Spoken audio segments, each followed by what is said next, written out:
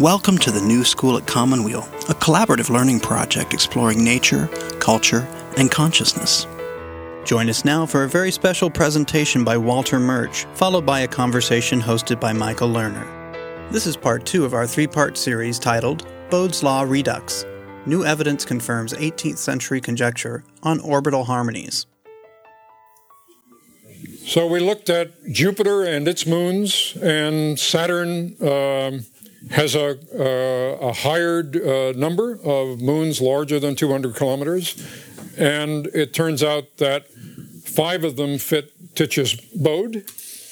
And if we start with 2 of them in the middle, which correspond to the Venus-Earth relationship, giving us a beta of approximately 213,000 kilometers. Then, and we plug that number in, we get this pretty close agreement. And there's a moon further out that, sure enough, fits nicely where Ceres would be in the solar system, leaving a gap for the so-called Mars orbit. And now, very interestingly, there's another moon which fits inward of Venus, and another moon which fits even further inward of Venus, within, in one case, very close, 100%, slightly over, and slightly under 102%. And if we look at those orbits, which we saw earlier, those virtual orbits inward of Venus, and now imagine that we're looking at kind of a superimposer of Saturn's orbits and the Earth's and the Sun's orbits. Dione is a moon of Saturn that fits in the Venus orbit, but Tethys and Enceladus has been in the news recently because it's a prime category candidate for liquid water. But these fall within, a percent of these predicted virtual orbits, which in a way is a confirmation of that hypothesis that we made a little earlier about these unoccupied orbits. Now they're beginning to be occupied. And if we look at all of these moons together, we can again play the music.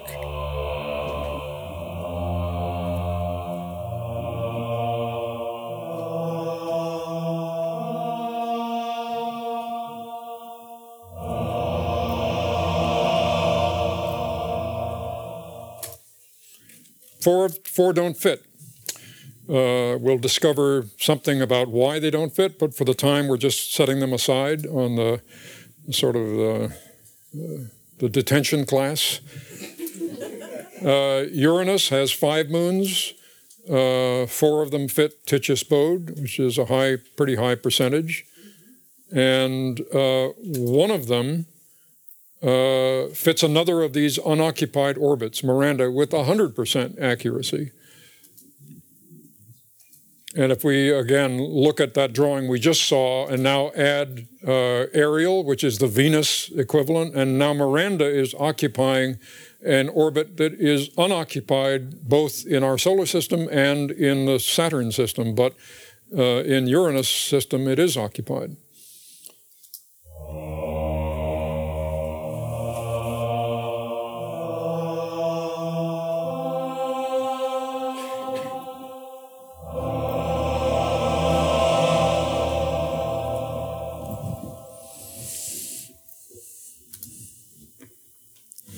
And Oberon is the renegade here, and we'll add it to the list.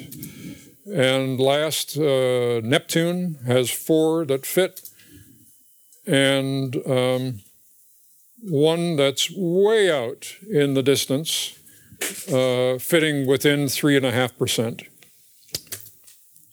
And so the 3 inner moons are the equivalent of Venus, Earth, Mars. But if we go way out, and n at the 6 value is 5 is where Pluto, we would expect to find a Pluto equivalent. So this is another orbit out beyond Pluto.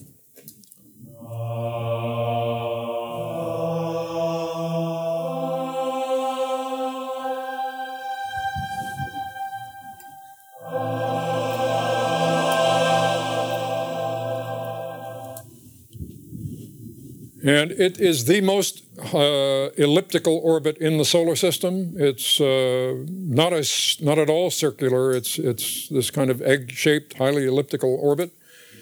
And that is a good clue that it's a captured object, that we're out here, we're very close to what's known as the Kuiper Belt, which is a area of asteroids that's surrounding Pluto. And one of these, we're hypothesizing, got knocked out and somehow came into orbit around Neptune. Neptune's gravity captured it. But because it's captured, it's this highly elliptical orbit. It's just barely holding on. And it is irregularly shaped, Nereid. It's, if our dim images of it are of something that is not truly spherical.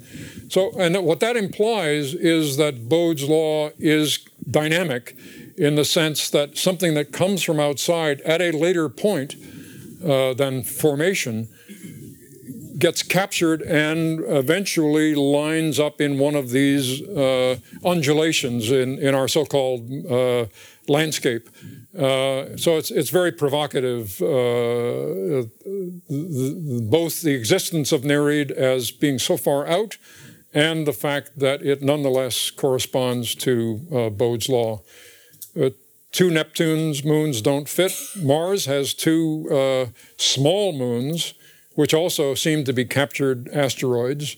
They're only like 10 kilometers wide, 20 kilometers wide. So they don't really fit with this, we made this arbitrary cutoff point, but in the case of Mars, we're allowing them free passage. But nonetheless, they do fit Bode's law very accurately.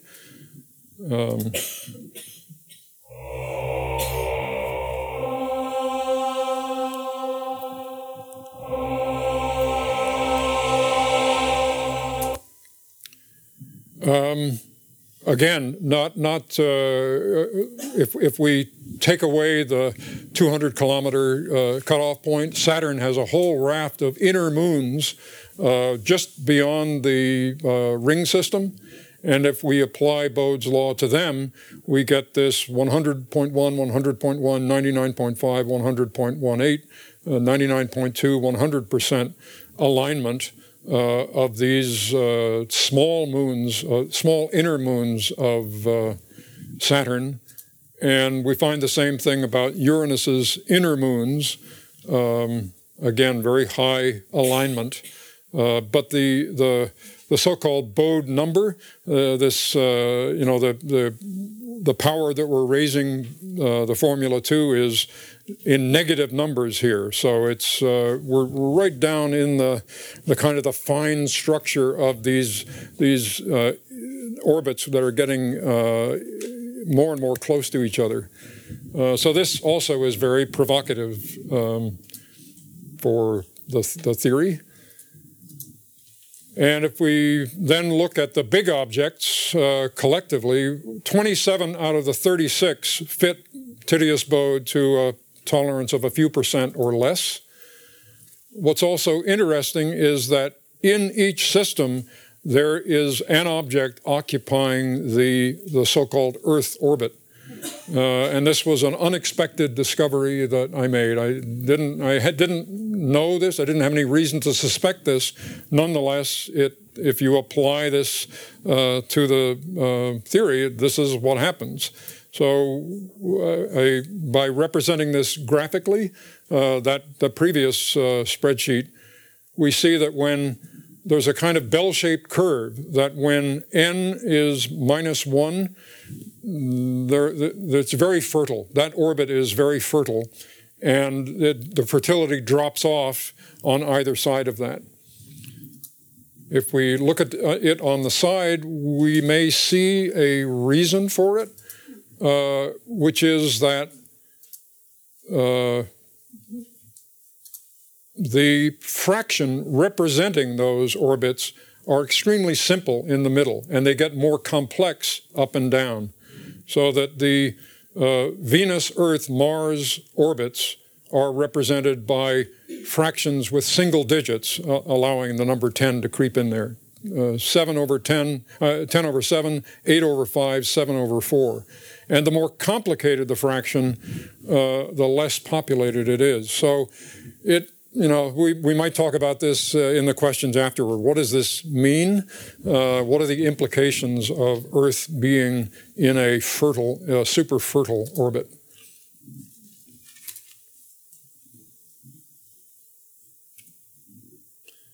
Let me jump ahead here for a second.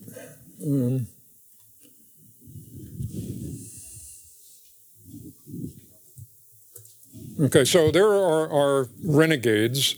These are the bad boys of the class. Let's see if there's something that unites them in their badness. And if we represent them,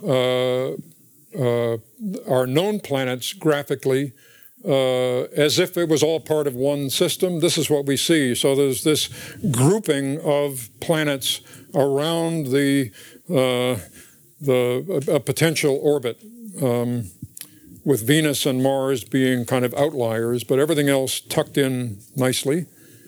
And then the moons also have this clustering around the orbit. So this is representing, in a collective way, how far off these objects are from where Bode said they should be. So there's a kind of strange attractor going on here. And if we take a wide view of it, we can see, if you can see something that small, how clumpy it is around these orbits. And here are the renegades, which are similarly clumped around the midpoint, the 50% point. And there are the 5 renegades that do fit. There are 4 that don't fit. Anyway, here it is looking at them. Neptune is midway, more or less, between Pluto and Uranus. Titan is midway between Hyperion and an unoccupied so-called Mars orbit. So they don't need to be bracketed by anything physical.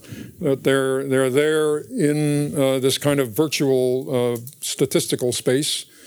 Oberon also is bracketed, but the emptiness is on the outside. And Io is bracketed by 2 completely unoccupied orbits. And Galatea is bracketed by 2 occupied orbits. And if we do a spreadsheet, we see that if we allow this midpoint conception in, it is pretty accurate, a way of examining it. It's important to grab the concept, which I may not have time to get into detail on, but a midpoint is simply, each orbit is double the previous orbit, and when something is hitting the midpoint, it means that for some peculiar reason, it isn't doubling, it's just iterating the same orbit as the inner one. So you're just going, oops, we just went 1 click, rather than, we're supposed to go twice each time, but for some reason, we only went once. So these are the 4 that are still renegades. They don't fit this theory, but they do fit kind of the midpoint of the midpoint. We're getting on kind of thin oxygen here conceptually, because how far can you go with this? But I'm just making note of it.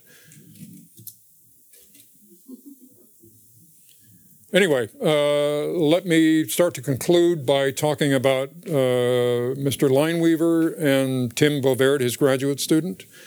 They just published an article at the beginning of February, which was one of the things that triggered this event, because it was published in the Royal Monthly Notices of the Royal Astronomical Society, so it's a peer-reviewed article.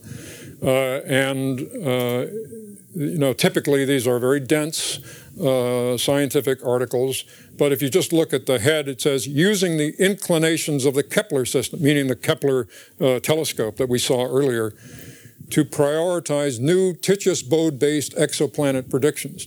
This is, for outsiders, it's like, well, okay. But for people in astronomical circles, for somebody serious to write the words Titius Bode in a peer-reviewed paper is a real breakthrough. And here are some of their diagrams, which I won't go into, but it's applying their version of the law to the exoplanet systems. They claim an 86% success rate that exoplanet systems, where there are 4 or more exoplanets around a star, that in 86% of those cases it fits a Titius Bode formula, and they predict you should find a planet here. This is back to that Mendeleev thing. There should be something here, there should be something here, and they're getting a 5% hit rate there, which, depending on your point of view, is either very low or very high. Seeing planets seeing especially small planets with Kepler telescope is very difficult. This paper goes into great detail about what do we do about seeing these things, because the planet has to actually cross the face of the star. It can't orbit above or below the star. We just have to be lucky to hit it. So from this point of view, 5% is pretty good. There's another paper by people from Cornell, I believe, Huang and Bakos, that came out subsequent to an earlier paper by Lineweaver that said this is not significant. And the paper in February was a response to Huang and Bakos's paper saying it is significant, and by the way, we've improved the detection, and now we're up to 15%. So this is a battle of the bands now. But what's fascinating about it is that the battle is being waged on Titius Bode turf, which again is a big breakthrough to even begin to have this argument, rather than to say we dismiss it outright, or even more so, until recently, we won't even accept a paper based on this topic. So their formula, and I'll just go through it briefly, is what they call a generalized Titius Bode, and it looks extremely simple. I'll explain these numbers, again, compared to my formula, which is a little more complicated, but not too much. In their case, the A represents the distance of, we're looking at a system, and A represents the distance from the star of the innermost planet. And in this case, let's say there are 4 planets, so this A is the distance to the first, and then there are subsequently more from that. C is a floating number, and it's a constant for each system, and they determine it experimentally. So this is really, from a certain point of view, it's kind of loose, because Bode says that number should be 2. And it seems to be true for the solar system, that this idea of the doubling orbits. What they're seeing and claiming is that if we abandon that and we just say, here's a system, if we curve fit and experimentally adjust the value of C until we get a fit, and then we raise that number to various powers, then we get this agreement. So they have a very high success rate in fitting, but they achieve that high success rate by relaxing the formula, by what they call generalizing it. Where the truth is will be fully determined, no doubt, within the next 5 years or 10 years, or because the data is now coming in so fast that we will begin to see that there is a pattern, in fact, and what the exact dimensions of the pattern. It may be that they are correct, and it may be that the value of C for our system, and much more intriguingly for the systems within our system, is 2. And that's like the fingerprint of our solar system is 2. That system over there, it's 1.54. For that system, it's 1 point whatever. So as an experiment, here, it could be anything. And N they define as starting at 0, 1, 2, 3, 4. Interestingly, it's like Titius's old values for n, except for the minus infinity part. So out of interest, let's plug in some numbers. If, let's say, the value of A was 2.2 astronomical units, and for this, whatever system it was, C we determined was 1.54, and N is 0, 1, 2, 3, then we would get orbits at this distance from the star, 2.2, 3.4, 5.2, 8.0, and there would be music. And this would be musically the same as A, E, C, and G, and here it is.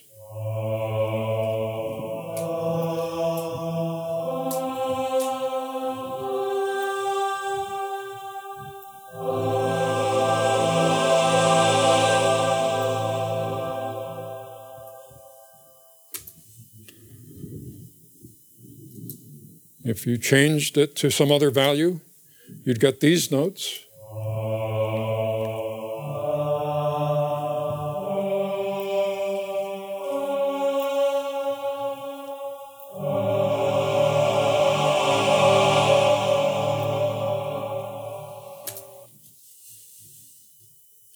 So I'll conclude by just say that I have extended Bode's law to some of the exoplanets that were discovered, and trivially, for some of the two-planet systems, there is a Titius-Bode agreement with those highlighted numbers.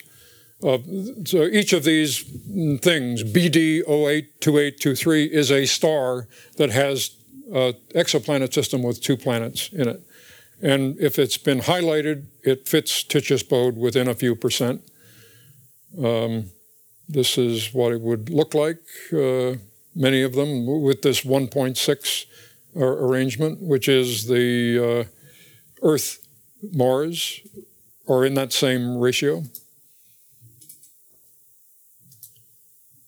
There's an intriguing one, a double star, HW Virginis,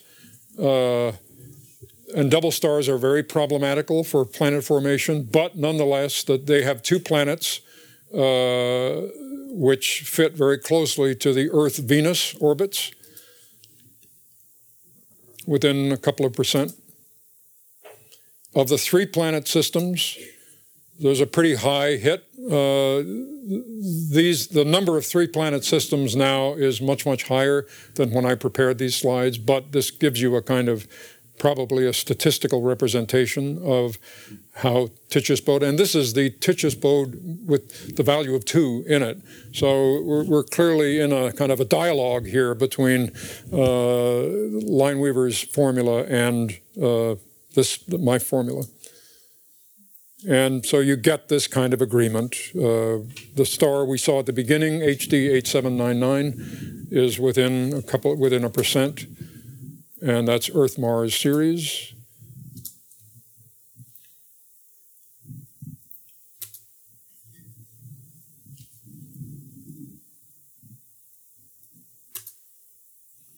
And there's another star where the agreement is not quite so high. One of them is over 4% off. But that's Earth-Mars series again. It's kind of again, we're getting, the fertility of these orbits is very high, whether we're looking at our own system or exoplanet systems. That these ratios are friendly ratios, and we can maybe talk in questions about that. But here is a star where we're very far out, Ceres, Saturn, and Pluto, and we get like a 2.5% agreement, 3% agreement, and another one. Which is reflecting the orbits of the moons of Jupiter, but it's a star with planets in those same orbits. And yet another one. Again, this is very far out, Venus, Saturn, Neptune, 2% agreement. And yet another one, Mars, Jupiter, Pluto, about as far out as you can get. But Pluto, that star is like a 99% agreement. This is actually a very close agreement, even though they're quite far out. There's a planet in there that's a rogue that doesn't fit. It's not at a midpoint. It just is not fitting. And with that, I'm going to leave you. Thank you very much for your attention. And let's go on to questions.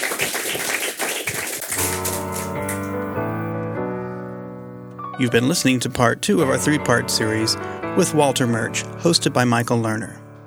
Thank you for joining us at the New School at Commonweal. The New School at Commonweal is directed by Michael Lerner. Our program coordinator is Kara Epstein. Our audio engineer is Ken Adams, and our theme music is by Suzanne Ciani. Please visit our website at tns.commonweal.org. That's tns.commonweal.org. Commonweal is spelled COMMONWEAL. You can also find us on Facebook.